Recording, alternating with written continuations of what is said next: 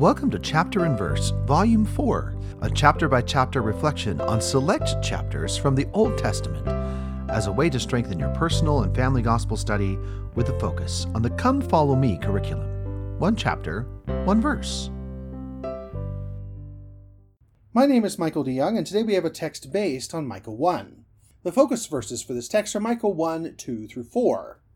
Hear, all ye people, hearken, O earth, and all that therein is, and let the Lord God be witnessed against you, the Lord from his holy temple. For behold, the Lord cometh out of his place, and will come down, and tread upon the high places of the earth. And the mountains shall be molten under him, and the valleys shall be cleft as wax before the fire, and as the waters that are poured down from a steep place. And now the text. The Lord comes forth. The Lord comes forth from his holy place. The mountains and hills shall flow down.